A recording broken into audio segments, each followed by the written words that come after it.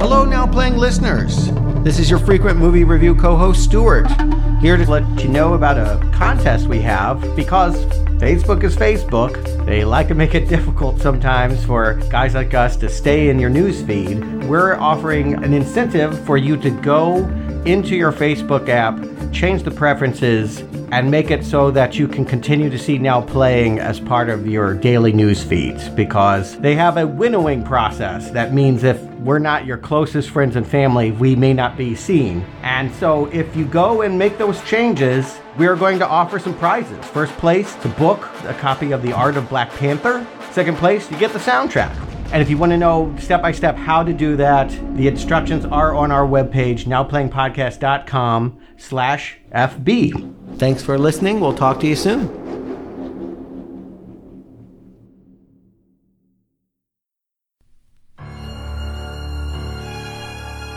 The mysterious vigilante is in the news again.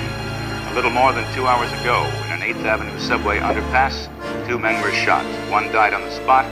The other managed to reach the street before he collapsed. He died shortly afterward in the hospital. Both had long criminal records. The vigilante himself may have been wounded. Good evening, Mr. Cursor. Or should I say, Mr. Vigilante.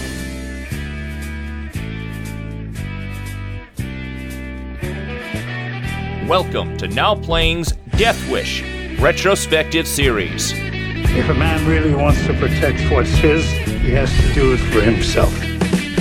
Hosted by Arnie. You're cocked, locked, and ready to rock.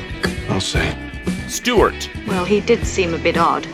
Not only odd, the guy is crazy. It's that simple. And Jacob. I admire you. I'm a real fan.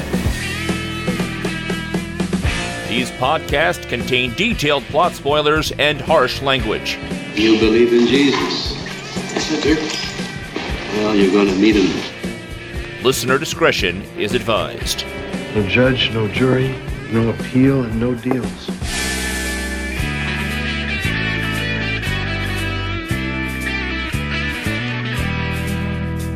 It's showtime.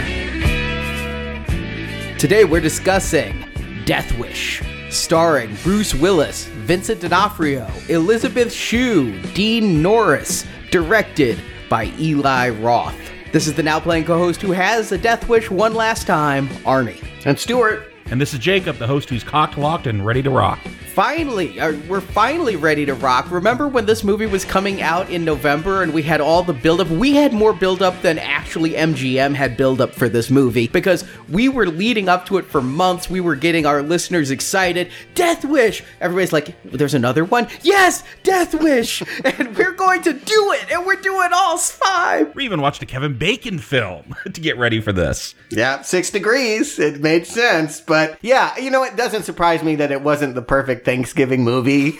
And after their shooting in Vegas, there was just reasons to push this one away into a less challenging time. Although it turns out that, it's just as challenging when it came out. Yeah, nothing that they were trying to avoid, they got it out of the way of. That said, I don't think Eli Roth giving us a Thanksgiving turkey is necessarily the headline they want. Didn't he even do one of those Grindhouse shorts about the Thanksgiving horror film? It's the only thing of his we've covered. Yeah, we're speaking about him as if he is a name, but up to this point, we have never covered an Eli Roth film except for his Thanksgiving movie trailer in the Grindhouse feature. I believe Marjorie and I reviewed Hostel 2 way back in the early days of Now Playing when we did 20-minute spoiler-free reviews. Oh, okay. Because Marjorie and I are fans of Hostel. In the torture porn genre, Hostel was definitely one that got my attention. We also saw Cabin Fever in theaters. Eli Roth was kind of a horror name at the start of the century that we kept an eye on.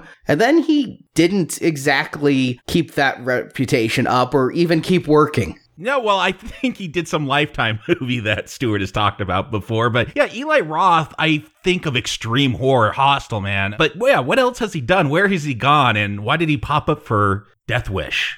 That's the thing. If you say I'm bringing Death Wish back in 2018 in this political climate where we're as Americans were having a debate about modifying our gun laws and talking about mass shootings by lone gunmen, I would think you'd want to get a political director, right? Like if you said Oliver Stone is making it or Clint Eastwood is making it, or even Michael Bay is making it, you come to it with some expectations about what the point of view is going to be. What about if Sylvester Stallone is making it? Because that's what kicked this whole thing off. Sly was going to star and direct. This was back in 2006, and this is what got the studios looking and writing a remake. Is Stallone, when he was reprising Rambo and reprising Rocky and really trying to, Expendables 1 era, he said, I'm going to be the new Charles Bronson. I'm going to do Death Wish, and we're going to get Joe Carnahan in to write a script, and then I'm going to be Paul Kersey. I could see how this character would work for his image. I do feel like most of his movies these days are about avenging some wrong daughter or what have you. Yeah, he's the family man vigilante. Sure, Stallone could have done it, but you know what I'm saying. Eli Roth comes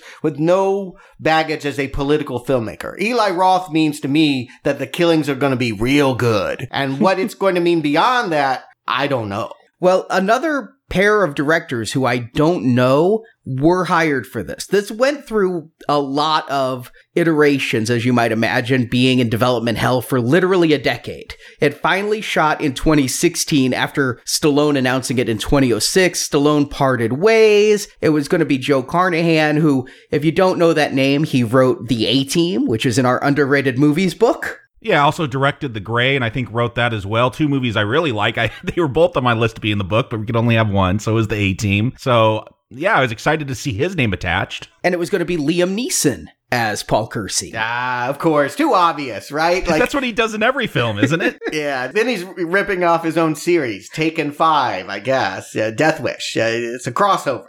But they parted ways. Bruce Willis got to star after, they looked at a lot of people. I'm surprised they looked at a lot of people because Bruce Willis seems like he's kind of gone the route of Nick Cage and just, you got a paycheck, I'm going to show up on set and do what I do. I was shocked. I looked up, I'm like, what's Willis been up to lately? A lot of straight-to-video stuff, apparently, that I've never heard of. I watched a movie called Vice because it was on Encore, and it had Bruce Willis and it had Thomas Jane. And I'm like, how did I miss a Bruce Willis movie coming out? I mean, I don't see them, but I know of them. And then I realized that with Thomas Jane as the star, Bruce Willis probably shot for 3 days and they just spread his scenes around, but he was on one set the whole time. And I'm like, yeah, he is now doing direct-to-video. I was so curious about this. I know Looper, but I asked the question anyway. I put it on our Facebook page and our Twitter. Has Bruce Willis made a really good film in this century? And I knew Looper would come up, and that was the number one film everybody said. There was some defense for Unbreakable. Yeah, I'd give him that. That's what, like 2002? Yeah, you're talking about the tail end of the 90s. Yeah. There was some for Moonrise Kingdom, a film I have not seen. He does not star in it. He's fine, but he is a glorified cameo. Yeah, I'm not sure what we're talking about here. Are we saying, was he in a movie that was good or that he made a movie great? See, I was thinking he made a movie great because I saw people put in the list, well, Sin City and Planet Terror. I'm like, you're saying Planet Terror is a Bruce Willis movie. You are stretching it. Yeah, same with Sin City. Again, I wouldn't call that a Bruce Willis movie. And there is some defense for 16 Blocks and Hostage. I saw both of them. They're fine. There was some defense for the Red series. We reviewed those. But no, I really think Bruce's heyday is so long gone. The Expendables. We can say all those 80s action stars. They're living that title. All of them. The people we thought were the peak of the mountain in the action genre aren't shit. All right? They're not shit in 2018. And so the best they can hope to do is be the grandpa vigilante killer. So with Willis on board, they got these directors, Aaron Kashales and Navit Pushto. I'm not even sure I understood you, but no, I don't know what you're saying. What did they do? And why didn't they do this? Papushto did a film called Rabies. Okay, I've heard of rabies. The disease, not the movie. Yeah, and dogs. I've never heard of a movie called Rabies. Kashales co-directed it with him. But What happened was when you signed Bruce Willis had final say on any script changes. And these two guys wanted to change the script, and Willis would not approve a single change to Carnahan's script. And so they walked. And so they got Eli Roth. I don't think Eli Roth was a driving force behind this. This was, we're about to roll cameras. The directors have walked. Eli, come in here, pick up the pieces, work with Bruce, assuage Bruce's ego. Eli Roth got Willis to agree to a rewrite of the script by some uncredited screenwriters. Carnahan's the only one credited, but Scott Alexander and Larry Karaszewski did some work on it. Oh, wow. Those guys are amazing. They did the OJ TV series and Ed Wood. Oh, okay. People versus Larry Flint. Oh, yeah. Okay, wow. That's interesting. Yeah, they worked with Eli Roth on the rewrite, and then cameras rolled, and this then sat on a shelf for about a year before it's finally been ready to rock. It was filmed in both Chicago and Quebec. But yeah, that's how this film happened. Is it all happened because Stallone decided one day, I'm going to be Paul Kersey, and this is what ended up happening because he started some Rube Goldberg machine. Well, you know, Willis is one of the few out and proud Republicans in Hollywood. You know, he makes no bones about the fact that he supports the Republican Party. It's semi-taboo in liberal Hollywood. This movie and him being the star of it, certainly when they were advertising it last fall, I was surprised he wasn't wearing a red ball cap, right? I mean, like, it was under the banner of, we're in Trump's America. This is a Trump recreation of the 70s vigilante movie. You remember when Trump really had this thing against Chicago and we need to bring in the feds and clean up the streets? That seems like such a long time ago. I was expecting this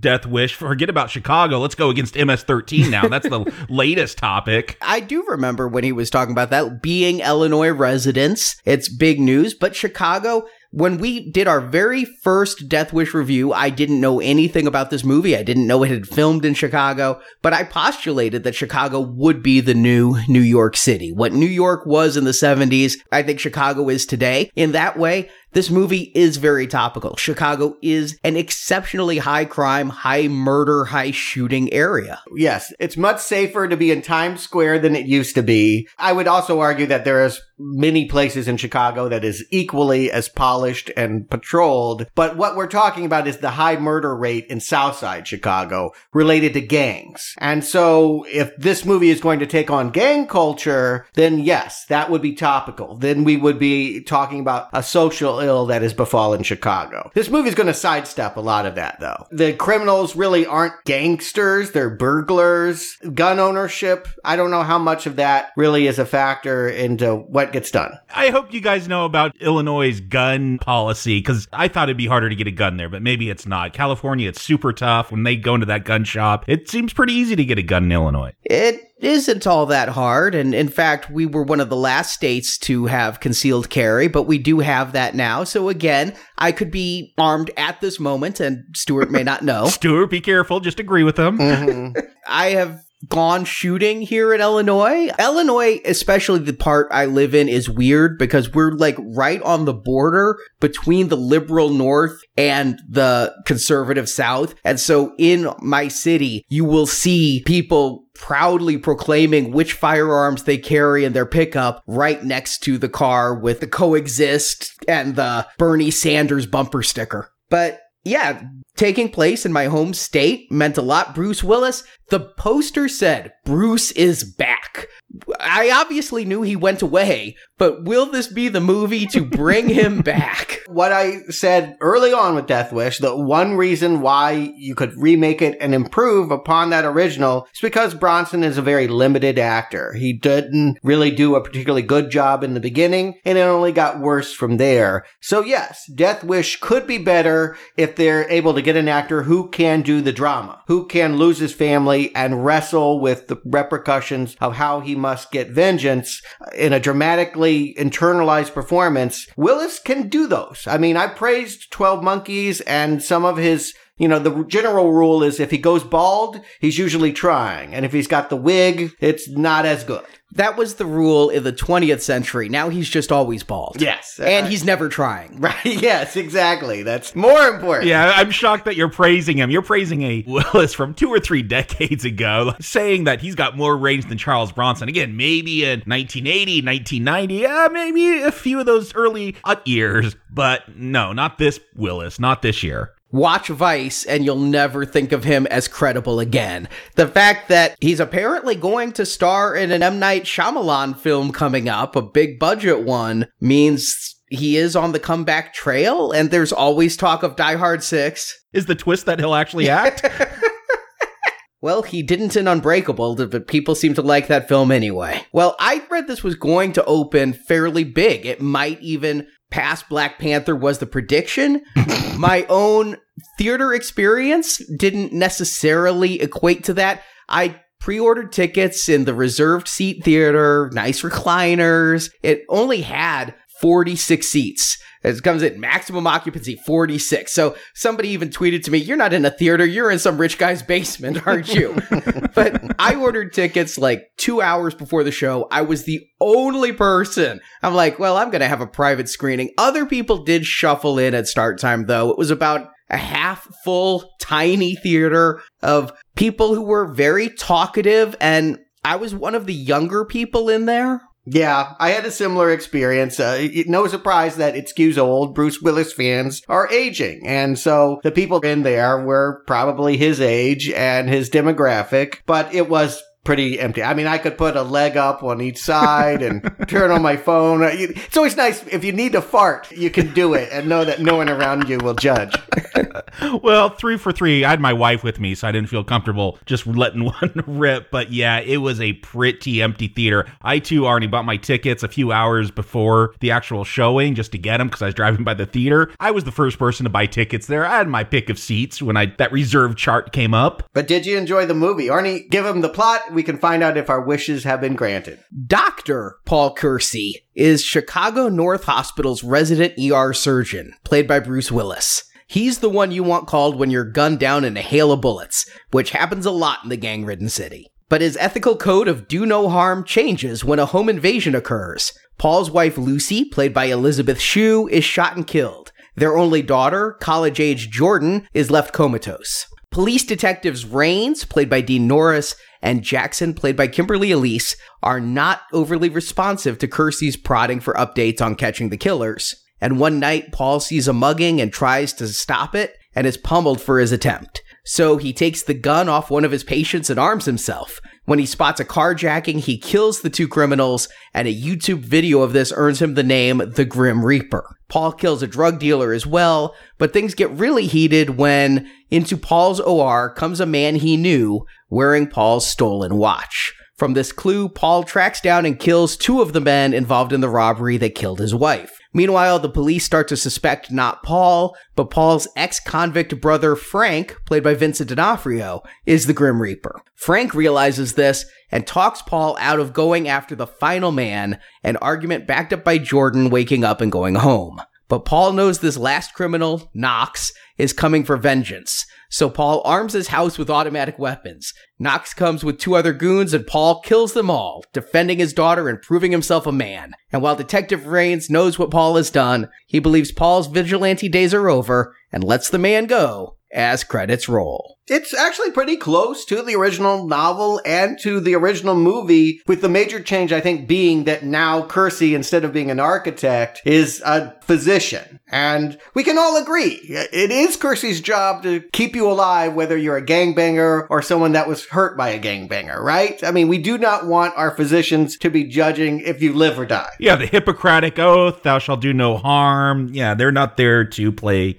God, even though they often do. Yes. Yeah, it made me wonder why he became a doctor. Growing up in a medical family, I often wonder why people become doctors. You always hear it's because they want to help people, but I have 4 doctors in my family, and I can tell you that's not always the truth. Ka-ching, right? Ka-ching, ka-ching. Yes, I got a bunch of relatives that are doctors, and it's money. So I did find it interesting that they would make him a doctor. It does help with a storytelling engine. It gives him a place which to see crime far more than I believe an architect would. Well, but it's just as weird having Willis be a doctor as it was having Bronson being an architect. It just don't fit the men. Yeah, wouldn't you just love to live in a house made by Charles Bronson? Or like, yeah, you broke your leg and Willis is going to help you out? Yeah, I see Willis walks in to do my heart surgery. Nah, pass. I'll die. This was a Chicago emergency room. I immediately thought of the TV show ER, which was set in Chicago. The fact that people are being brought in, when we open this movie, we got a nice aerial shot of Chicago. They got a helicopter in Chicago at night, and they used the hell out of that footage in this movie for every establishing shot. And this guy's being brought into the ER, and they call Kersey, who's already doing a surgery. So he's not private practice. Despite his advanced age and his wealth, he seems to just be the on-call surgeon. Not only that, I think this is the only hospital in Chicago, because it will be established he lives in Evanston. I know Chicago very well. I lived there for a decade. Evanston is a 40-minute train ride north. So for his wife and daughter to be taken to the same OR, these cops that are in downtown Loop, Chicago, is hysterical. There's a lot of traffic in this OR that I'm like, this is just the Cheers of operating rooms. Everybody knows your name. Yeah. But yes, the point is we start out here and it's two cops. They're on Wacker Drive and they somehow get to this hospital. And this cop, presumably in the line of duty, doing something heroic, took some bullets and they were not able to save him. And the man that shot him is next in line. And that Willis is not broken up about it. I think not because he's sworn to duty to his job, but because Bruce Willis, the actor, is giving the same performance in every scene of this film. We can all agree he is not trying, right? No, I actually think he's trying more than I've seen him try in a long time. Oh, wow. Well, then you've been seeing a lot of stuff I haven't seen. Yeah, maybe he's trying more than Vice, but come on, he's not trying. I'm calling him Bruce Will Not. He's just, I will not do this. I will not do that. I will not go to these emotional depths. I found it interesting that later on he will shed tears and he will show a little bit of pathos. Barely. But that's what Stewart said, is he's always given one of these subdued, internalized performances. I got more out of Willis here than I think I have in a long time. I'm just saying, if we're going to compare this with the original, Bronson does a better job with emotional depths, and that's Charles Bronson we're talking about. Agree. The reason why this movie was going to be better than the original was because Willis would be able to give us more than Bronson. And that is flat out not the case in every single scene. There's not a scenario here from him being the loving father, the ER staff member saving lives, the vigilante killer. There's no scene where I find him credible. There's a scene where they're setting him up that he's non-confrontational. He's at a soccer game watching his daughter with his wife. And of course, there's the crazy parent yelling and swearing. And I'm like, is he going to be the tough guy and punch the guy out? Is he supposed to be a pussy here as he gets called? I don't even know what I'm supposed to be getting from his blank stares back at this guy yelling at him. I do get this. Listen, it's not a great performance. Neither is Charles Bronson. No. I mean, we're setting a low bar here. And I think Bruce clears the bar as low as it is. He doesn't do anything exceptional. At no point do I feel when he's with his family and having the deep dish pizza, let's do every Chicago stereotype. I know. It's like, guys, we're in Chicago, not Quebec. It's deep dish. Look, this is really Chicago. I felt like those scenes, maybe he should have played a little bit lighter. When his daughter gets into the New York University, maybe there should be a little bit more happiness from him. But he is perfectly fine in this movie. He does not let me down. He does not lift me up. He is Bruce Willis. And when you want to see somebody pick up a gun and get shot after all this, he is perfectly cast here. I do think he is the current Charles Bronson. That's not a compliment, though. I want yippee-ki-yay, motherfucker. I want some life to him. Well, you got to get a time machine. You got to get a DeLorean for that. This is a death wish. This is flatlined his performance throughout the film. Listen, I agree with you, Jacob. I actually, this entire week, have spent my week listening to Bruce Willis 80s records. I like 80s Bruce Willis. Ooh, why? Yeah. Okay. Secret Agent Man and Coming Right Up. I even got the Hudson Hawk soundtrack so I could hear his Would You Like to Swing on a Star? Okay, I like 80s Bruce Willis. 80s Bruce Willis died. He died a long time ago. This is today's Bruce Willis. Yeah. Well, I'm not going to give him a pass because they've reanimated his corpse then. And here's what he's giving. You mentioned the soccer scene. He's giving his old smug. He's not going to lift the gun. He's not going to fight this guy, but he's going to disarm him with being smarmy and saying pithy things that young Bruce Willis would have said and then backed up with actual action. That's what this Willis is going to do. It's strange that he's still kind of a sarcastic old man, and yet at the same time, we're supposed to think that he's a pacifist that's lived the charm. Kevin Bacon. I was really getting more of a death sentence vibe than a Death Wish vibe in these early scenes. Oh, I'll agree completely. I was thinking a lot of Death Sentence, which basically was the first Death Wish remake instead of really a sequel of any sort. And the fact that we have Bruce Willis needing to be saved by his wife, Elizabeth Shue, who I did not know was in this film. I did not recognize her. She has not babysat anyone for a very long time. Wow, she has changed. I'm sorry, she is still very hot. Although I did look it up because when they bring her into the ER dead, they say a woman who's 45. No, she's 54. But I'm not going to age shame her. She's still looking great. She's still in Chicago. You don't want to fuck with the babysitter. Yeah, there's got to be some fan theory connecting these two movies now. Especially with Vincent D'Onofrio in both. Yes, Vincent D'Onofrio. More entertaining than this film. Let's come up with that connection. Why is Vincent D'Onofrio in this film? They established a character that wasn't in any previous Death Wish movie. The brother. That's the criminal. You would think that that would be, when Willis turns vigilante, his aider and abetter, right? This is the guy that's going to help him become the killer. I wondered why D'Onofrio was in this movie. I knew he was because I follow him on Twitter. I think he says some interesting stuff. He's kind of a I don't give a fuck guy anymore. He'll say whatever about whoever. And I think he did really, really well in the Daredevil series as Kingpin. I love him in that. We talked about him in Jurassic Park. He was kind of there, Jurassic World. And here, I'm like, what is this brother character going to bring? What's he going to add? And about 20 minutes into the movie, because they say he's an ex-con, but they never say what he was convicted of. They never say what he did, just that he can't get good employment because he has a criminal history. I'm like, son of a bitch, this is the John Goodman character from Death Sentence. I did not trust D'Onofrio till credits rolled that it wasn't going to come out that Bruce Willis was going to have to shoot him in the face. Yeah, that is exactly what I concluded too once he asked for money. I'm just like, wait a minute. I bet you we're going to find out that this hit, that was this burglary. I mean, again, this is not gang related. These aren't just some bad dudes that messed with a family because they were privileged. These are burglars that wanted money,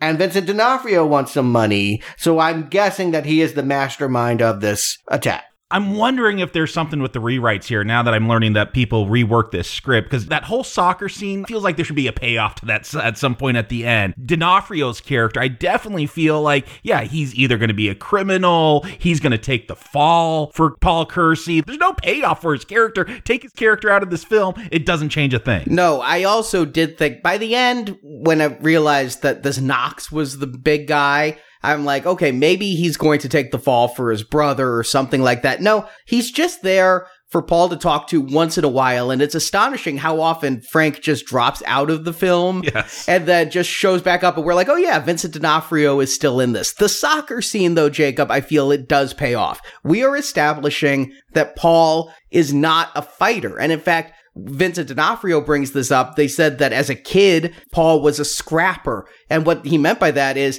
he was abused by his dad. And he'll talk to his therapist at length about how he'd ride the L just to not go home and be beaten up by his dad because he'd get in fights all the time and he'd lose every time. The problem is Willis. He's not going to give me the performance to buy into the fact that he's an abused child and that's why he shies away from confrontation. Or they didn't cast an actor that's going to make me believe that. It's twofold with casting Willis. Just him alone, I don't buy it, and he doesn't give me a performance to make me think he's this wilted rose or whatever, you know, where he's just going to shy away from everyone because he was beat up as a kid. Liam Neeson, despite Taken and everything, could still give that performance, I think. I think Liam Neeson could still play the guy who is a pacifist who decides to fight. But you're right, I don't get that out of Willis. But I know what movie I'm in also. I've seen the ads, I know where this is going, so I'm just taking it as the film setting things up. Where the film did get me, there was one scene of this movie that hit close to home.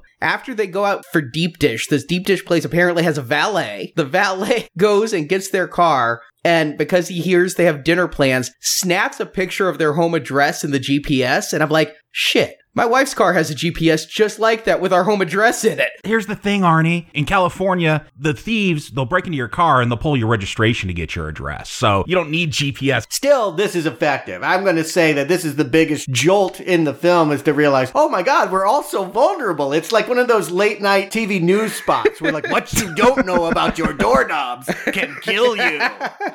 Yeah, it's like, oh God, it never occurred to me that, yeah, this is a path into people getting into your home, that he's seen the kind of car you drive, he knows you have money, and now he has your address. So if he's working with criminals, I don't know why he'd be working with Uncle Frank, but somehow I thought he was. Me too. That's going to be the crime that is going to befall this Kersey family. And this valet driver, he overheard that they have dinner plans, because I was wondering, why would you go rob a place? You don't want a home invasion. That's just messy for everyone. It's not an ideal situation. But also when these burglars show up, they're like, go open the safes for us. Maybe they're improvising there because people were home. Yeah, what happened was they were talking about how it's Paul's birthday Wednesday night, and they're all going to go to this fancy restaurant. And so this MJ valet, he's got giant MJ tattoo on his arm. Miguel is his name. He hears they're going out to dinner Wednesday. He sees their car, and Uncle Frank, he actually says to the valet, this guy's got the money. I don't have the money. And so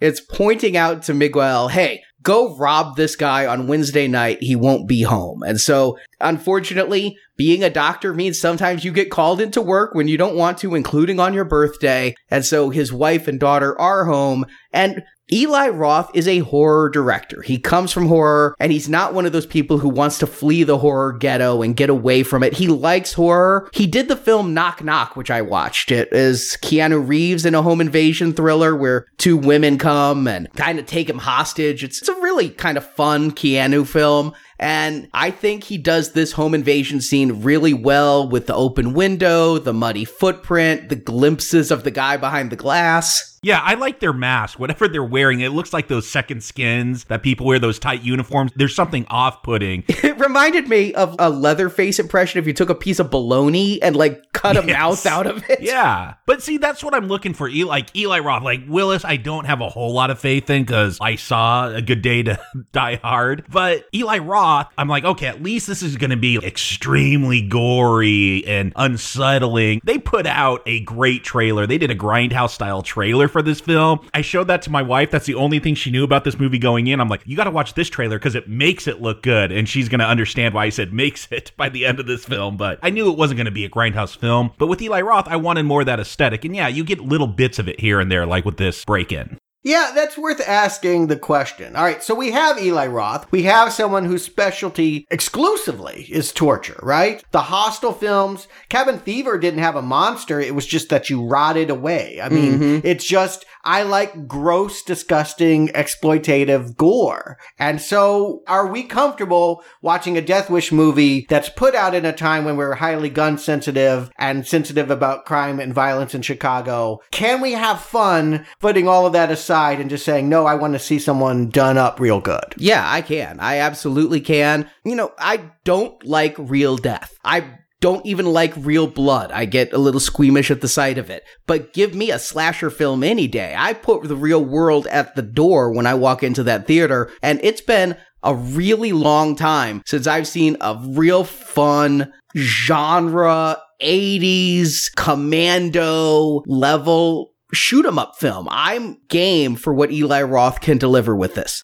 Arnie, I'm going to recommend Riot in Cell Block 99 with Vince Vaughn. That is a great throwback to those 80s, 90s genre, real violent films. With this, I watched that first trailer. I'm like, oh, this is all Trump country. I got a bad feeling. But you know what? The whole Chicago thing, that goes away. If this was a fun exploitation film, yeah, I could have that fun. I'm glad they don't got rape in this one. Do they?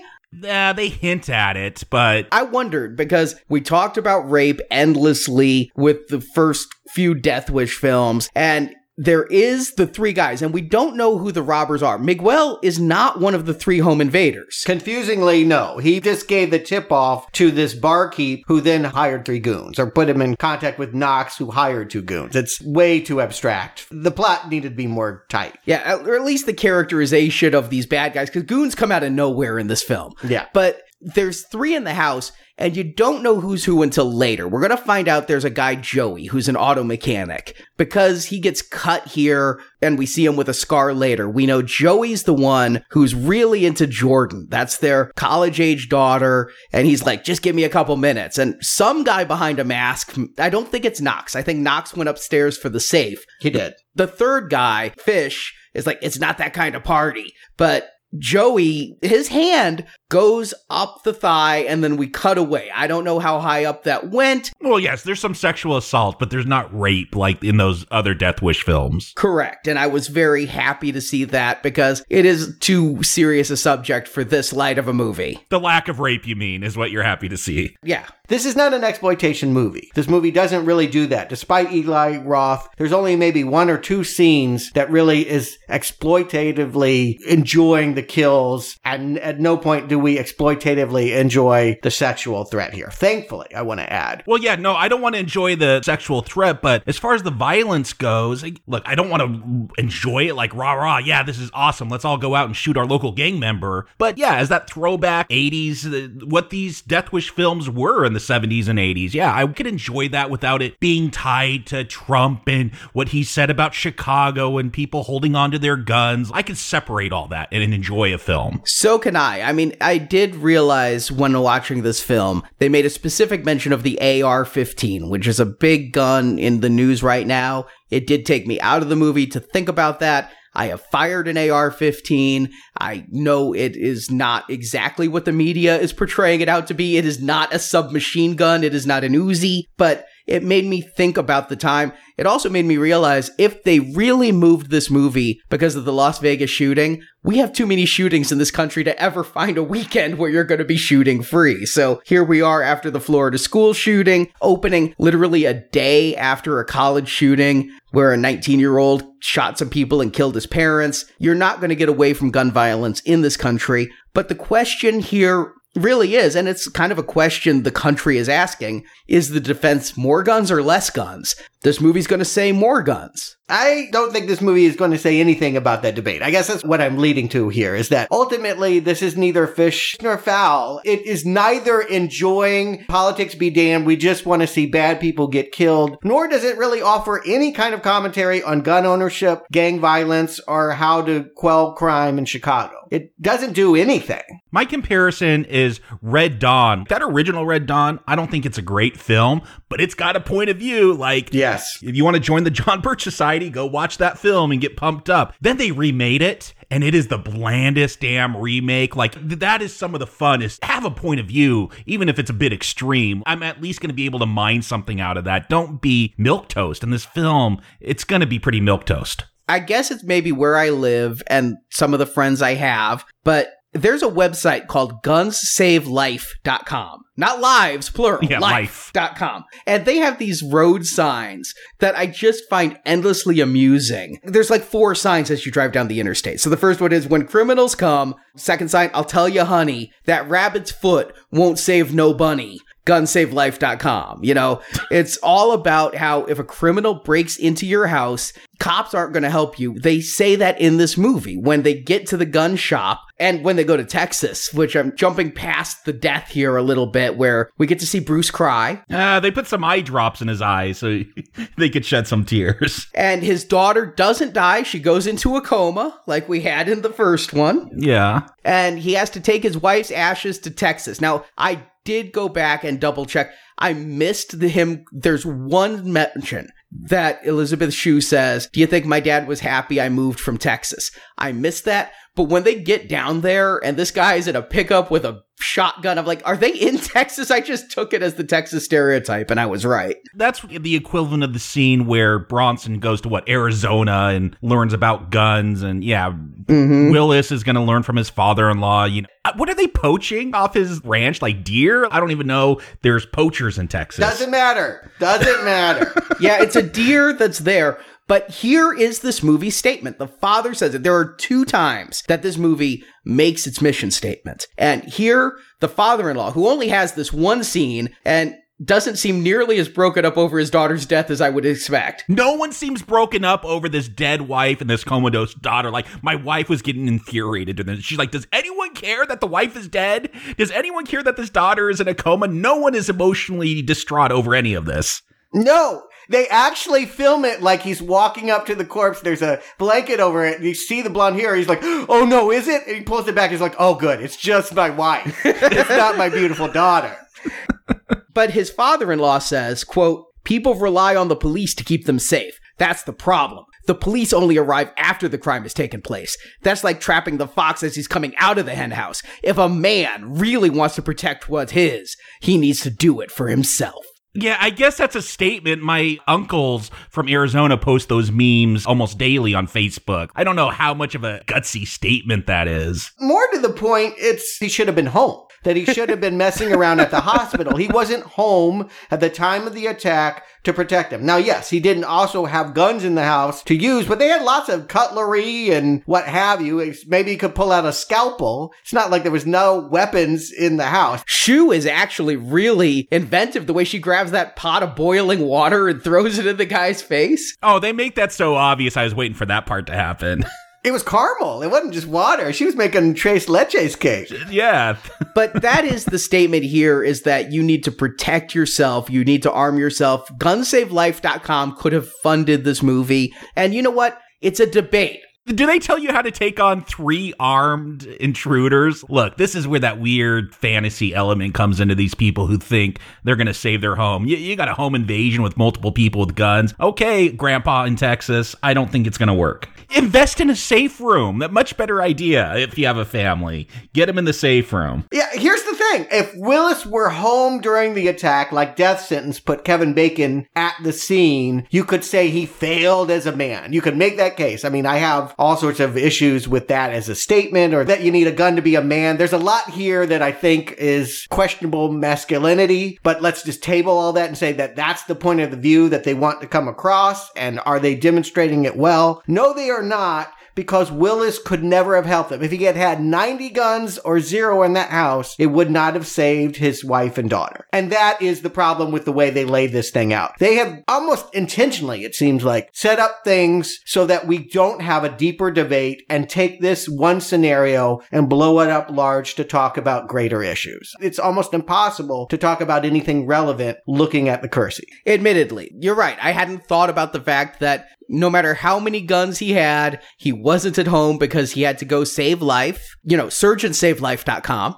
So Yeah. he was off saving some other lives when this happened. But I'll give it this. You mentioned how when Paul in this movie goes to Texas, it's like when Charles Bronson went to Arizona. But this movie is going to move a lot faster because within 30 minutes, he's already been to Texas. He's back. He's in therapy, and that's when we get into Act 2 of this movie. It's not a very long movie. It's just over an hour and a half. It's going to move, but it moves a little bit slowly between the wife's death and the time Kersey gets a gun. This period, because we know what's coming. We've seen it in the trailer, so to see him just riding the trains and talking about his emotions and not really delivering the lines great, it really feels like he phoned it in. Yeah, if this was an actor who had some use of the craft, I could get into this stuff. Instead, you know, when Bronson, when he had that sock full of quarters and he's so shook up after he beat that first guy, again, not great acting, but he sold that emotion. Here, Willis is just riding the rail. I never get that moment where he's shaken to the bone with what's happened here.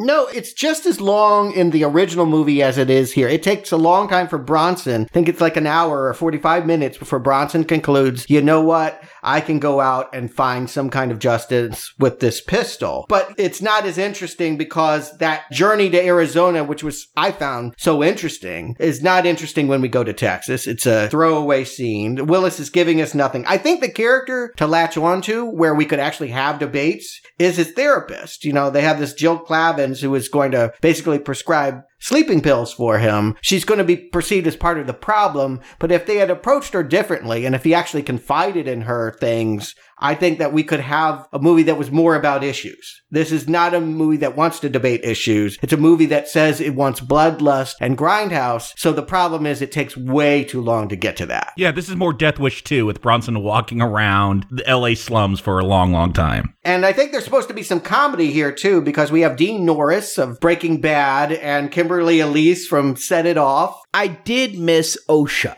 The one place where I definitely felt the first film was superior was the character of OSHA, who was a cop almost as fleshed out as our killer, so that we could see both sides. Here, what we see are overworked cops who seem pretty inept. At one point, the chief says, get off your asses and go do some detecting, which is the exact same thing Kersey was telling them to do earlier in the film, when they're like, it's going to take a few weeks. We got to do some forensics. We got this whole board full of unsolved cases and literally a sign on it that says we're going to need a bigger board. The problem is with OSHA, and that whole side of the story was interesting in Death Wish. Was like, oh, this vigilante is actually more dangerous than any gang member because this could really spread. I just never got that angle here. It was just like, yeah, here's the bumbling cops that we're going to use to fill up some space. Roth is more interested about making a Jaws joke. I mean, that tells you where the director is, that he loved that bit with we're going to need a bigger board. Roth is not someone that is going to sell us the drama of the situation. And so he's on autopilot until he can kill something. And this movie is an incredibly long time to get Willis to that point. He does go out and try to fight some goons without a gun, and he just gets his ass kicked. Remember, there's a woman in an alley in the Loop, and he just walks up to them, and that's what sends him to the gun store, where there's a girl that kind of looks like his daughter, tries to sell him a whole house full of... I thought this was supposed to be like a Tommy Lauren character, if you know who that is from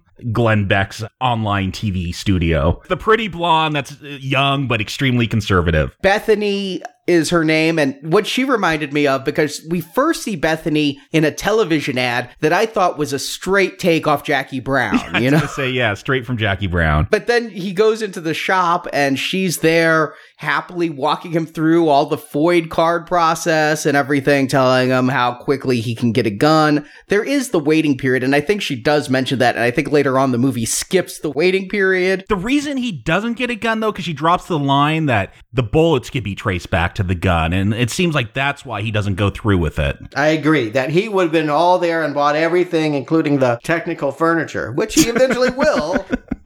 No waiting period for that. You do not set up Chekhov's technical furniture and not use it. I saw that in the ad and I'm like, it's going to come back, and I was happy it did. Yeah, definitely it's going to come back. But yes, the problem is that he wants to do this anonymous, and so we just have to have very late into the game this clumsy, gangbanger who just rolled into the OR, and guess what? A gun drops onto the ground, no one notices. Yeah, that just seemed real unrealistic that wasn't found. Like, usually, again, you're in the back of the ambulance, they're ripping clothes off so they could get to parts to inject or whatnot. That gun wasn't found. It was just sitting in his waistband. I mean, if they did it like the original, the dad in Texas would have given Willis the gun. Yeah, the problem is you can't just put that on a plane. It's a bit tougher these days. They would have had to... Yeah, no, admittedly, when times have changed and that's not allowed. But that was the whole point of Bronson going to Arizona, was he would learn about what a safe community patrol by guns was and then receive one as a present. That Texas thing does not pay off the same way. No, and this OR is the OR of convenience. Every time the movie needs something to happen, it happens in the OR. Think about it. Every time there's a change in this movie's tone, it happens in that one room. The wife's dead. Okay, I'm going to see her in the OR. He needs a gun. Okay, I'm going to get one in the OR. We need to get back to the plot of his people who invaded his home. The clue is going to just literally be delivered to him in the OR. Yeah, he needs a victim to shoot. He's going to run into a kid harassed by the ice cream man, and everything happens at that OR. Yeah, seriously, that is a lazy plot convenience. I actually thought that's how he's going to find his victims. It's like, oh, here's a old lady who was shot. Now, who shot you? Okay, I'm going to go kill them. And I actually thought that was going to be the plot after that scene with the kid and the ice cream man. Shouldn't it be? If this were going to honor the original Death Wish, remember, Kersey never did get the man that killed his wife wife and raped his daughter. He just got justice by taking down every hood he could in Manhattan. And they could have gone that route. If the point was, I'm going to turn my rage about what happened to me into justice for this city and really address what Chicago is going through, then yes, every time a kid comes in with a bullet wound, he finds out who fired that bullet and goes and gets him. It is a perfect storytelling engine for a revitalization of a television show. If you want to Death Wish the TV series, this is the perfect pilot episode. Every week, a new person comes into the ER and he has to go out and kill the people who does it. It's like the Equalizer. Right. And it could be like a Breaking Bad. Again, Dean Norris could be playing a very similar role with getting closer and closer to nailing this doctor who's Grim Reaper at night. Oh, you just gave some cable station an idea. It's coming out next year. It should have happened. Let's face it. It would have actually been more inventive to see Death Wish play out in that way, in that long format. More popular, too. More watched, I would argue. Just better in general if they had explored it in that way. But they ultimately, because of the movie format and because Willis's character really isn't about getting justice for the world. He just basically, this movie is going to condone vigilante violence as long as you only get the people that hurt you personally. No. He starts off very much like the Charles Bronson. He is just trying to bring justice to Chicago. The fact that he stumbles upon the people who got him, that's the fact. I said that when we did the original Death Wish review. No modern film is going to let those people get away. I'm also very disappointed none of those criminals is as charismatic as Jeff Goldblum. But that's going to be something that is going to tie up this movie. I felt that was a given. So I liked the fact that we still got him out on patrol. He was just taking on Chicago crime. But we only have 2 instances of that. And one of which just feels like target practice. He goes out to a warehouse, he shoots up signs, and then he decides, all right, let me put it into motion. And we have a bizarre first encounter in which... Are they carjacking? Yes. Okay. There is a woman that is labeled tight-dressed woman. I don't know if she's prostitute or woman upwardly mobile in a nice car that's being carjacked. But there's a woman screaming in a nice car and 2 bald white guys, and Willis kills them. But that didn't feel like he was trying to fight crime. That just felt like, can I actually hit a person? They'll do. And the fact that he's just shooting into a car where there is an innocent woman, this film, it's kind of toothless with either way of the argument, either pro-vigilante, anti-vigilante. This is just a revenge fantasy to me because you could have done something there. Like, he hits the innocent, but there's no reflection here. He gets caught on camera. Let me tell you, that scene where he was shooting hits it a little close to home because I've been bitten by the slide on a Glock and that fucking hurts. I saw him and I'm like, his hand's bleeding. The slide got him. And I knew that immediately because the slide got me and I bled all over the gun and then I had to clean the gun. That hurts. But then I felt a little chagrin when the cops are like, he didn't know what the hell he was doing. Look at how he got the slide got him. He doesn't know what a gun is. I'm like, oops, that was me.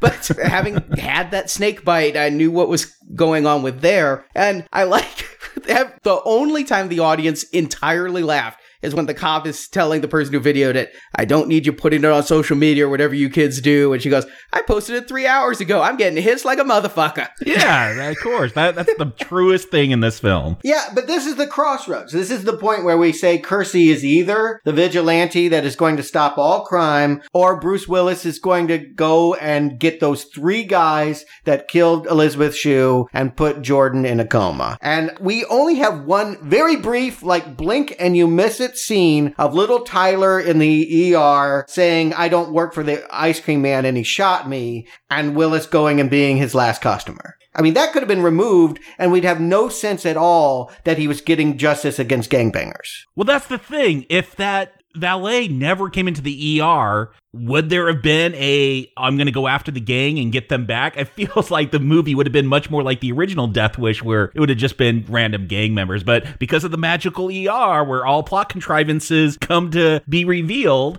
that valet shows up so he could get back to that mission. And I'm going to speculate, because studios and editors feel like this movie would play better if we didn't have random vigilante violence of a white guy in a hoodie killing whoever he thought was bad. That's why we don't know. We don't know what he's been doing in between Ice Cream Man and MJ coming back. I do think there was more. It is implied by Shea and Mancow that he becomes the talk show morning topic du jour. I, of course, again, being from Illinois, being in Chicago a lot, know Mancow very well. Yeah, I didn't know he was still around. I'm sorry. I mean, I don't hang with him, but I mean, I know the show really well. Yeah, he was always like a ripoff of Stern. Like, I always felt like he was wannabe. Yes. No, they had a big rivalry. He wound up in the wannabe Death Wish. Well, here's what I found interesting in the behind the scenes. I don't know that Eli Roth has a viewpoint on this.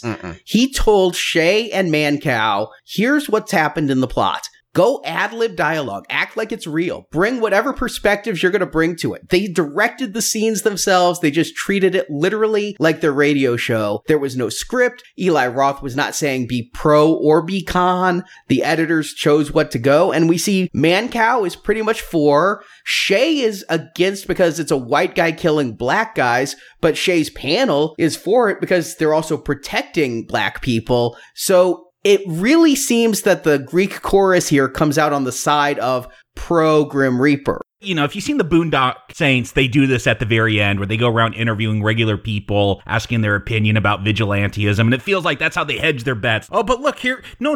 We got people questioning if this was the right thing, just in case they get called out for glorifying gun violence or vigilantism. Like, this always seems to me a way to hedge those arguments preemptively. I agree. It just diffuses the issue so that everyone can watch this and go, I see my point of view. Okay, so it's really not about that. They're not going to make the argument that one point of view is correct. You can hold whatever opinion you want about gun violence, but the point of this movie is not that. The point of this movie is that once we finally get to these killers who we know are bad, and that empirically we know all of them have done terrible things and should be punished for that we can enjoy the splatter. And the ice cream man, I mean, he shot little Tyler in the leg. We know he deserves to die. Sure. But again, blink and you miss it. That one almost feels like maybe they added at the last minute or they decided they just couldn't lose it. But it barely factors into my feelings about the movie because he's so quick to being back on the trail of his wife's killer. And that's at the 1 hour mark exactly. I was paying attention to the time.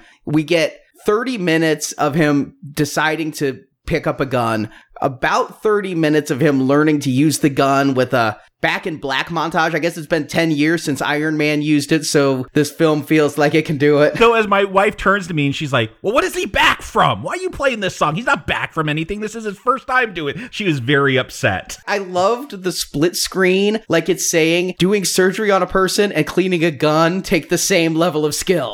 Yeah, the same thing. You know, but this is a movie that is just, again, with having Willis here, AC/DC, everything that was macho and cool in the 80s, which is now seen as old fart stuff, we want to bring back. Michael Jordan, you know, he makes the whole point that MJ's tattoo reminded him of the very famous Chicago Bull, who is not that famous anymore. It was kind of weird. When I moved to Chicago, you couldn't escape Jordan's influence, and now I can't see him on anything other than the statue outside the United Center. But yeah, just the idea that we want to bring back what was macho in the 80s is what they're trying to sell here. And AC/DC, I guess, sells that. When AC/DC came in, it made me think of the first Red film. You're starring an old guy and you're playing to old instincts, which was, again, my audience was pretty much older than me. And it's saying, hey, you guys can still kick ass. You guys can still go out there and tell the young generation how to get in line. It's kind of like Judge Judy with bullets. Yeah, it definitely feels like anytime we have a senior citizen action hero, they need to acknowledge that. The Expendables was a whole movie about how we're not old, damn it. But you are. And I mean, it would be more interesting to me if they didn't have to work so hard to try and say that no time has passed at all and this is old Bruce Willis. It's not. It's clearly not. I found it a little odd that Bruce Willis and Elizabeth Shue had a 17 or 18-year-old daughter that seemed a little young for their only child. Yeah, granddaughter is what it should have been.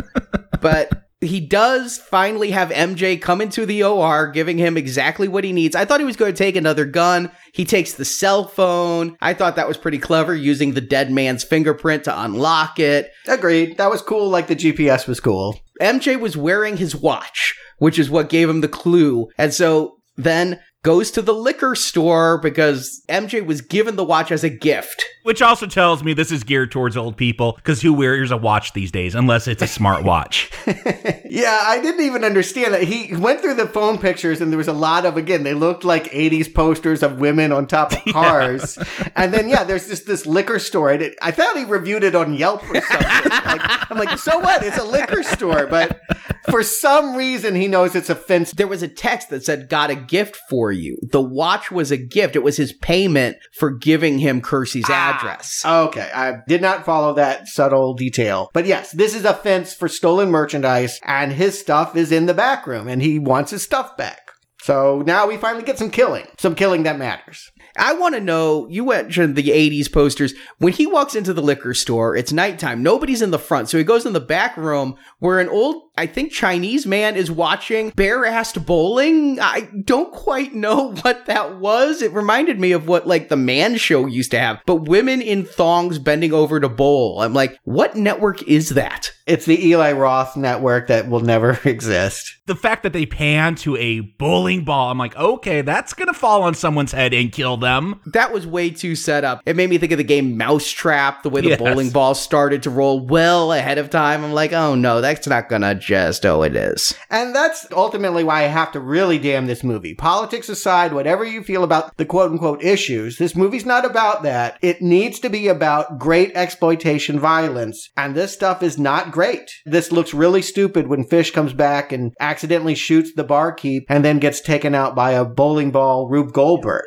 Yeah, Willis doesn't even kill the barkeep. He gets shot by the other guy who then gets hit on the head with a bowling ball. And I think that's because the shopkeep was just a fence. He's a criminal. Shoot him. That's what he does. This movie is not going to be The Punisher, where everybody deserves a bullet if you break the law. You jaywalk, you die. That's the extreme of it. Here, this guy's just a fence, and he didn't have anything directly to do with Kersey's daughter and wife. And so we want him to die because he's a criminal. We, the audience, want him to die. But we might not be on Paul's side if Paul's the one who pulled the trigger. I would have been on Paul's side still if this movie was any good at this point. But I don't know why he draws the line here. He shot the ice cream man after those carjackers. He's going after people breaking the law. So why not? You got to make sure there's no witnesses anyway. You can make the case that they wouldn't have robbed him to begin with if there wasn't this place to sell the merchandise. So that's still not necessarily a easy sell death penalty offense. Okay, if the barkeep would have shot some kid and he would have shown up in the magical ER, then he could have shot him. Yes. So here we have Fish doing the shooting of the guy. And then I did enjoy the Eli Roth touch of the brains and giblets coming out of Fish's head when he falls on the gun right under his chin. Yeah, I wish there was a whole lot more of that. That's what I thought I was going to get with Eli Roth. Yeah, the Bear Jew is supposed to be bringing down the baseball bat, and it just doesn't play that way. When those moments come in this movie, it feels like an entirely different movie than what we've been watching for 98% of it. That's the one complaint I really, really have about it, is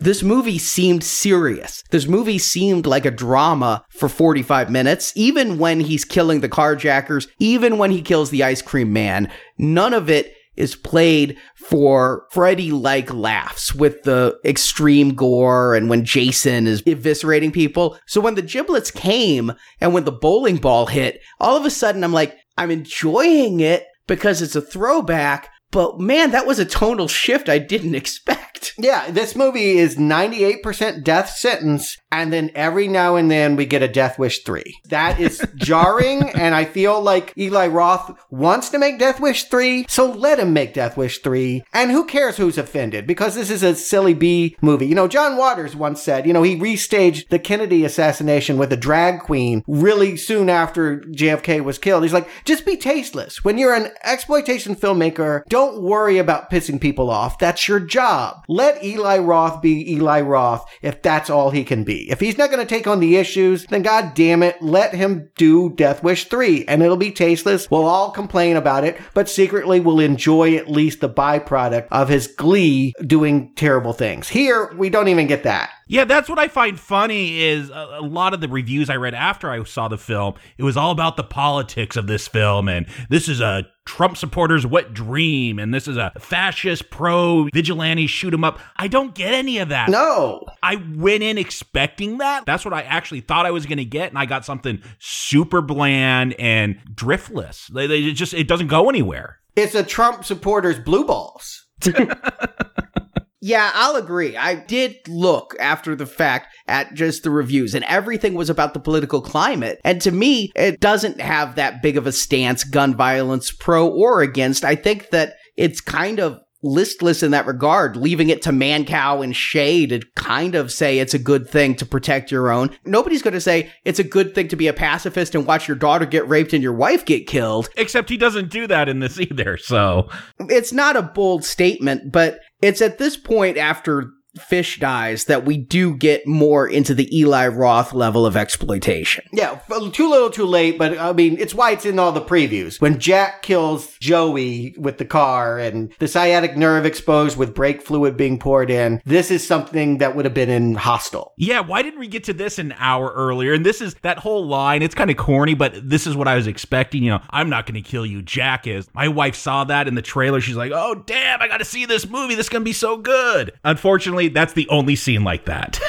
And that is a bad line. That is a really bad line. It's bad, but it's bad in the right way for this kind of film. It would have played in Grindhouse. Why not make it in that Grindhouse style? You guys like that Grindhouse trailer. Wouldn't they have been better off just making that movie? I enjoyed the scene with Joey. I like the fact that, again, I was able to tell this was the rapist guy because he had the cut on the face. The burns on his face healed pretty nicely, but the torture with the drug and cutting the nerve open to get the information out of him, it was an effective scene, but man, all of a sudden, I can see a guy picking up a gun and going and shooting people. I guess I'm not a surgeon. I don't like real life blood. Going into torture for your fourth kill seems like a really big leap. I'm going to go in and hurt you the most I can possibly hurt you until you give up Knox. And one of the things I said with the original Death Wish, it would be an interesting film. They haven't done this, is the Paul Kersey character. He is going crazy, that this is a bad thing for your soul, for your psyche, to go out and do vigilante justice and to, show him where he's like going into that torture mode and just losing all sense of reality and humanity. That'd be an interesting way to go. They're not going to go there, though. I'm not sure that this movie is dramatically equipped to go there, so maybe it's best that they don't. They have one scene where he's having nightmares where he's reliving his shootings and the bullets are landing in photos of his wife and daughter. And I think that is the only indication that he's having some kind of moral quandary about this. Mostly, it's just out of convenience. His daughter gets better and he's like, okay, I don't have to do this anymore. But that's after the Bad Boys nightclub scene. Yeah. Oh, that nightclub scene is so bad. You're right, Bad Boys. It's a bad scene. It reminded me of the scene where the two guys have the bathroom fight in Bad Boys, but this scene feels very different than every other scene. This is from a different film, right? This does not go into this movie.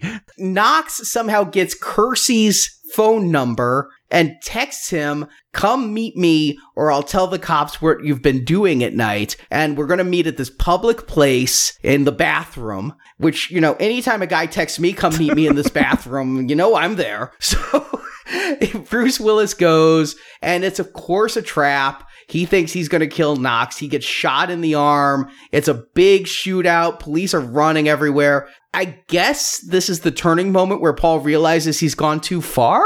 Again, if the daughter didn't magically pop out of the coma, they would have to explain what's driving his killings. But because his daughter magically pops out of the coma, and this is the last guy connected with the killing itself, and he's going to be at the same hospital she is because it's only one hospital in Chicago. Again, they save themselves with contrivance after contrivance so that we never have to think about larger implications for what's going on here. And Frank's big moment here is where he tells Paul, be a father. Stop doing this. Because Frank has figured it out. The cops are coming after Frank. Frank goes over to Paul's house, finds he's been living in the basement in this armory, the alcohol and bullets. That would be nice. It's a man cave, right? That's what we call it nowadays. So that's why Paul decides he's going to go home. But I like the scene with Knox in the elevator.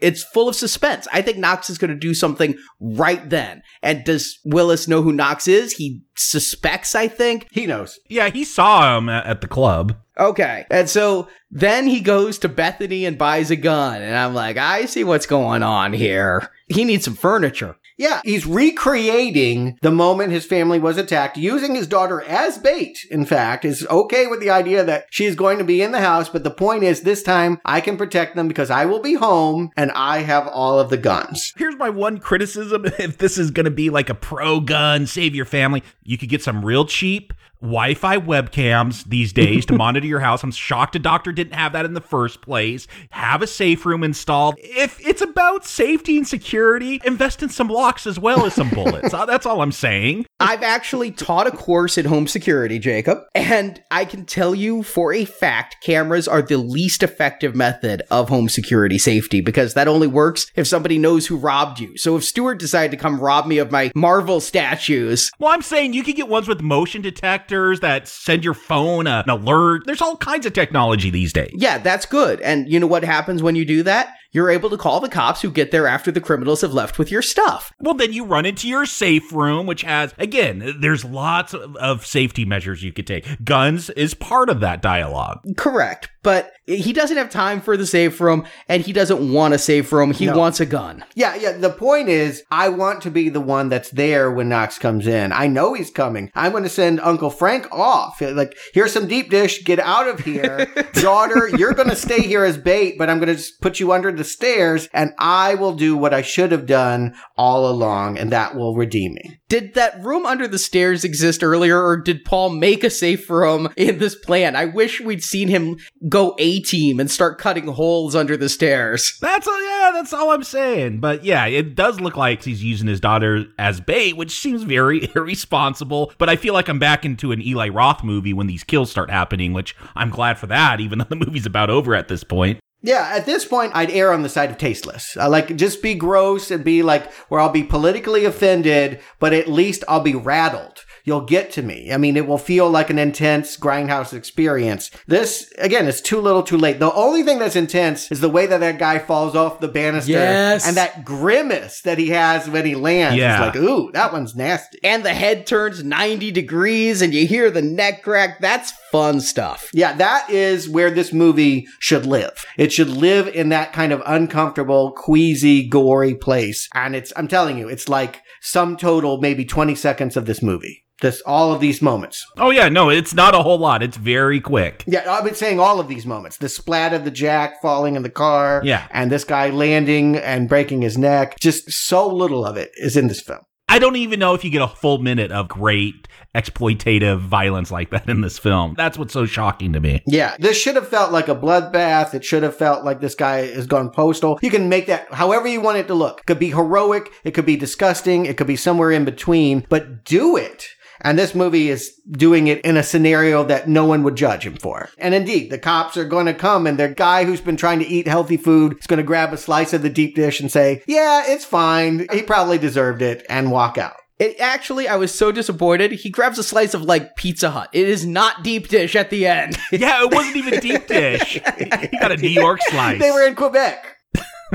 And the daughter's going to be fine. She's going to continue her dream of going to New York. And so we can get the inverse of the ending of the original Death Wish, which, as you recall, he went to Chicago. Now the Chicagoan is going to go to New York. And you see how clean and polished Greenwich Village is, except, there's an Asian and he's stealing their stuff. And we get the finger gun scene, which was in the trailer. I mean, that's a very iconic scene with Charles Bronson. So to have it here, is he giving up his vigilante ways, or is he going to move to New York to clean up crime there and protect his daughter? I don't know. I think he said a line about he'd be down the street. I think the idea is he did leave Chicago. I don't know if he's going into private practice in New York or whatever, but I think if this movie were to be successful, and it will not be, they would have a sequel where, yes, he is killing people in New York City. He said he's 3 stops away. I didn't know if that meant 3 train stops, like you're going to be in Philly, and then you're going to be in Columbus, and then you're going to be in Chicago, or exactly what 3 stops away meant.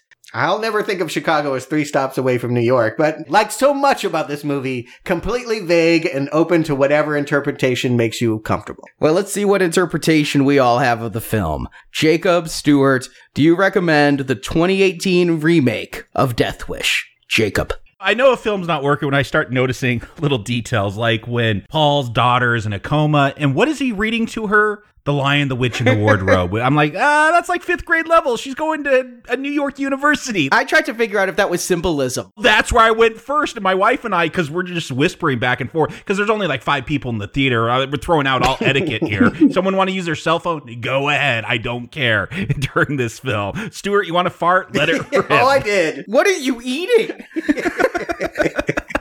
So we're like, okay, so what does that have to do? Okay, what happened? We're sitting there trying to figure out what C.S. Lewis has to do with Eli Roth. Nothing, which is like most of this film. It's such a bland film, and I don't want bland, especially when it's Eli Roth and especially when it's Bruce Willis and we're shooting people up. Say something, or at least make it exciting to watch. The movie finished and my wife turned to me, she said, now I know why you said that Grindhouse trailer makes this film look good. You didn't expect it to be good, did you? I'm like, no, I went in with low expectations, and you know what? It actually got underneath those. It's a boring, toothless film. Not recommend. Stuart. I think we saw the same film. It is not what I was prepared to see. In these politically sensitive times, something brazen and un-PC that's going to storm out and scream something that is going to offend, not this film. This movie takes the radical stance that if somebody comes and puts your daughter in a coma and kills your wife, you can kill those people and nobody else, and it's all fine. And that is pretty boring. That is avoiding the edge that the movie from 1974 clearly wanted to celebrate. And so why remake it if you're not even going to be as edgy as a movie that is now 40 years old? I don't get it. Eli Roth would have made that movie. I think the problem is twofold. They didn't let Roth be Roth, and Willis couldn't be old Willis. And so you're left with not a total flatline, but a surprisingly chaste and boring film. And no one would have predicted that. It's kind of a mild not recommend, but if you wanted some kick-ass un-PC 80s action, it's a strong not recommend. And for me, I'm kind of coming in the opposite. To me, this movie is the definition of not bad. Bruce Willis, he's not bad. Is he good? No, but he's not bad. Is the action good? It's not bad. You know, that's where I'm sitting on this. I sat there for the 90 minutes and you know what? I was entertained. I knew the paces this movie was going to take because I'd seen it twice before in Death Sentence and Death Wish. I wish the cops were more fleshed out. I wish we either spent less time with them or they had more to do than spit out gluten-free fruit bars. I wish there was both sides of the story and a little bit more of what we saw in that original. But I liked the cast, even though they were completely underused. Elizabeth Shue, you know, it made me think of, if you've seen the remake of Left Behind with Nicolas Cage, how Leah Thompson is his wife for like 15 minutes in that film and then she's dead too.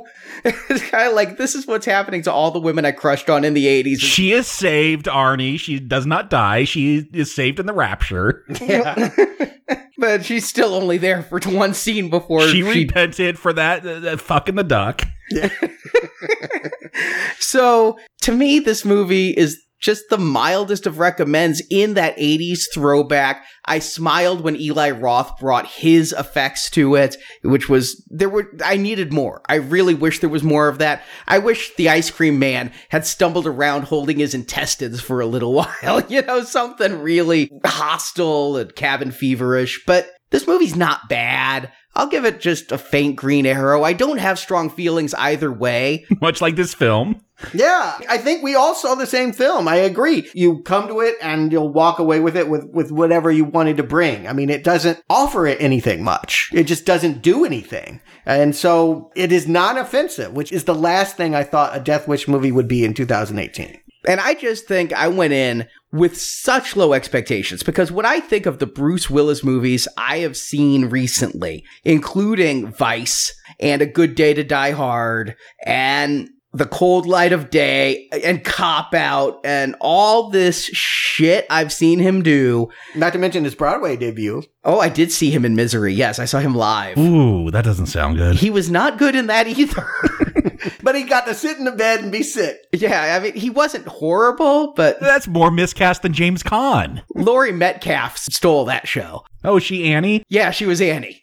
Given all this Bruce Willis stuff I've seen, this is like the best he's done in a while. So I'm going to just say fine. And I might be giving it a pass because I do have nostalgia. You know what? I'm getting old. Play Back in Black and give me Bruce Willis and I'm back in 1988 myself. Maybe it hits some nostalgia vibes. It's still a weak recommend. If I'm ranking these films, I think Death Sentence is the best Death Wish remake. I think that's the best Death Wish film is Kevin Bacon's telling. Followed by Bronson's, followed by Part 3, which is just glorious. Followed by this remake, and then 2, 4, and fuck 5. Yeah, I like home invasion movies, and honestly, this whole franchise is maybe a not recommend in comparison to the really good ones. This one, it's just not a great series. But I do think that you can stop with the first one. Death Wish 1974, for me, is clearly the one that had the most weight. It was the first. It made the point and was a big hit for it. And culturally, it just was a moment. And nothing after that really recaptured that. I guess you could make the argument that Death Wish 3 and 4 are B-movie sleazy fun. And then I guess I'd go with Death Sentence, which just felt kind of pointless, but it did try to be a real movie. Then this one and Death Wish 2 is just awful. Yeah, I'd say definitely the first one you should watch. 3, yeah, you should probably watch that one too, because it's so crazy. It is not a great film, but it is so crazy. I can't help but place that as number 2. Then The Crackdown.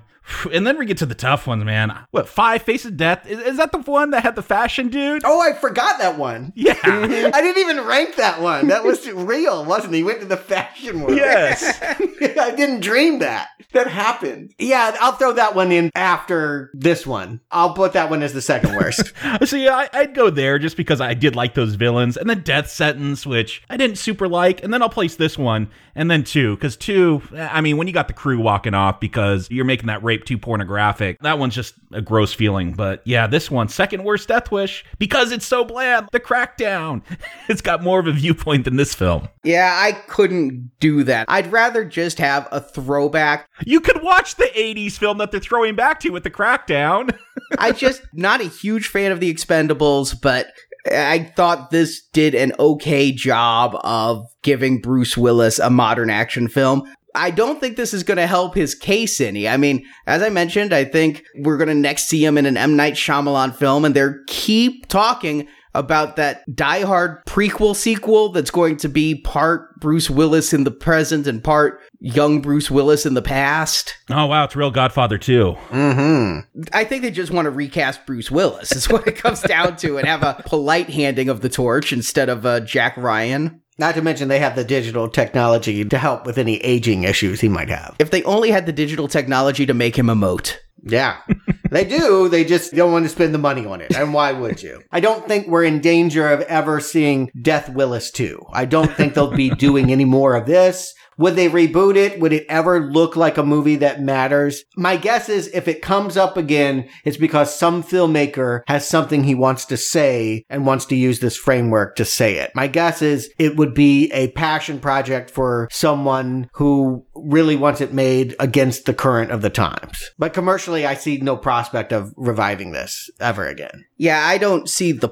point of it. The reason I rank Death Sentence so high is James Wan had something he wanted to do. He came to that movie with a point, and he cast it appropriately. And I really think that you'd watch, if you want a Death Wish remake in modern day, you watch that one before you watch Willis. But yeah, I don't think this is going to do well enough to create anything other than I think we may have piqued Netflix's ears, and we're pretty soon going to be seeing Death Wish the series. Well, they do have a Punisher series, which is pretty much the same thing. But what are we going to do next to hear it now playing? Back to video games. Yes, back to Tomb Raider. We're going to the Cradle of Life with Lara Croft. And then that's leading up to another theatrical release. We're going to the theaters a lot this month. We got the new Tomb Raider, then we got a Pacific Rim update, and then we got Ready Player One. We said it last year, and I think we said it the year before that. We probably sound like broken records saying we're going to the theaters a lot this year, but this year's a lot.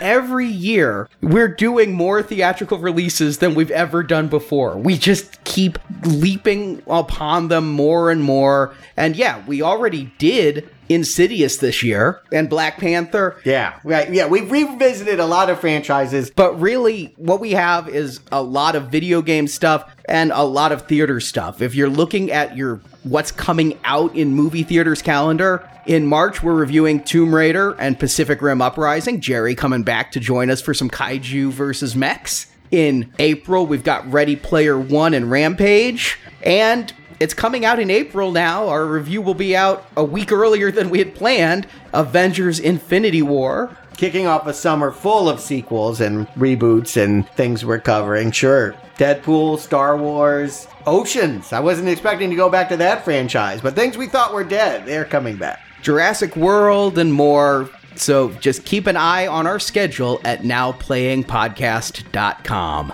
And if you like a little bit more home invasion horror, coming out next week for our patrons, we're reviewing a French home invasion film, High Tension. Haute tension.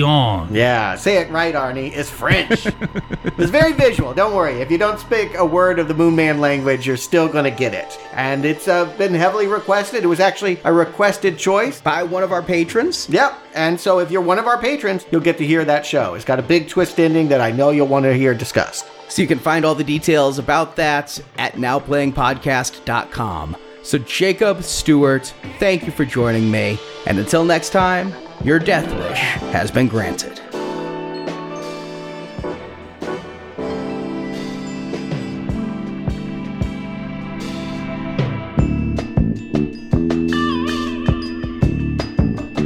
Oh, I'll be back soon. It's not necessary. It is for me. Thank you for listening to this episode of Now Playing's Death Wish Retrospective Series. If they hadn't broken us up, I would have killed you. Next time, you won't even see me coming. We hope you've enjoyed the show. Are you getting the most out of life? Are you satisfied, fulfilled, happy? For more movie review podcasts, visit the NowPlayingPodcast.com archives. Oh, what a bummer, man. That was the worst fucking movie I've ever seen. There you'll find hundreds of film reviews, including Die Hard, John Wick, the Jason Bourne series, Kingsman, Machete, the Marvel Comics movies, and more. And come back each week for another new movie review. Hope you guys have a good time tonight. Enjoy yourselves, huh? You know where to come back to if you want some more. Now Playing relies on listener support to keep operating. For our podcast's 10th anniversary, we have released over 150 donation podcasts through our Podbean page. I ain't known for my community spirit. Show me some money. Available there are series like The Matrix, the Quentin Tarantino films, Planet of the Apes, Jurassic Park, Aliens, and much more. Give me the money, homeboy. Give me the money now. It's collection time, Charlie. Collection time. Links to our Podbean page are available from NowPlayingPodcast.com. You may beg, you son of a bitch. Please. You can also join our Podbean crowdfunding campaign to help our show grow. Backers of $10 or more will receive exclusive bonus podcast reviews, including Lego Batman, Get Out, Galaxy Quest, Hook, The Warriors, and Coherence. A link to our patron page is at nowplayingpodcast.com/donate. My heart bleeds a little for the underprivileged, yeah. Stick them in concentration camps, that's what I say. We want to especially thank our Podbean donors of $50 or more, Joseph Black, Jacob Parkins, Anders Marip, and David Billington. Well, that makes you a preferred customer. Also at nowplayingpodcast.com/book, you can order Now Playing's film review collection, Underrated Movies We Recommend. This book has 125 reviews about films you probably haven't seen, but you should. You're a writer. Write about it. Want to take part in the discussion? Join the Now Playing hosts at our forums, where you and other listeners can give your thoughts on this movie review. The links to our forums is at nowplayingpodcast.com. Might amuse you, though, being from New York, maybe you've never seen a club like this. You can also follow Now Playing on Google+, Facebook, and Twitter. There, the hosts post new episode announcements, movie reviews, and contests, where you can win movies and soundtracks. Can we just all please be civilized for once before I kill somebody? You can also help out Now Playing by leaving us a 5-star review on iTunes. A link to Now Playing's iTunes listing can be found at nowplayingpodcast.com. I'm so glad you wanted to come along. The more people that understand our work, the better. Now Playing's Death Wish series is produced by Arnie Carvalho. You're tough. Yeah, you really are. Just a matter of keeping busy, Sam. Now Playing's Death Wish series is edited by Heath and Arnie. The guard said you were here after midnight last night. Yeah, that's the way I work. Now Playing's Death Wish series credits announced by Brock. I underestimated O'Shea. It's not gonna happen again. The Death Wish films, all audio clips and music used are the property of their respective copyright holders, and no infringement is intended. This podcast has not been prepared, approved, or licensed by any entity that created or produced the well-known Death Wish films or novels. Now Playing is an independent movie review podcast with no affiliation with any company involved in the publishing, creating, or distribution of that film or book series. You're not thinking of going back to your old ways, are you? Is that such a bad idea? Let the cops take these guys down. You know, sometimes the law works. And sometimes it doesn't. The opinions expressed on Now Playing are those of the individual hosts and may not reflect the opinion of Venganza Media Incorporated. Some people would say that was an extreme position. I don't care. Now Playing is a Venganza Media production, copyright 2018, all rights reserved. And no part of this show may be reproduced, repurposed, or redistributed without the written permission of Venganza Media Incorporated. Whatever you little fucks think is important, ain't important. So stop it! Stop it right now! Goodbye. Oh. Stuart, be careful. Just agree with him. Mm-hmm. I'm already wary because this man's got plague. He's coughing every 5 seconds. Yeah, exactly. I'd rather have a bullet. But did you enjoy the movie? Arnie, give him the plot. We can find out if our wishes have been granted.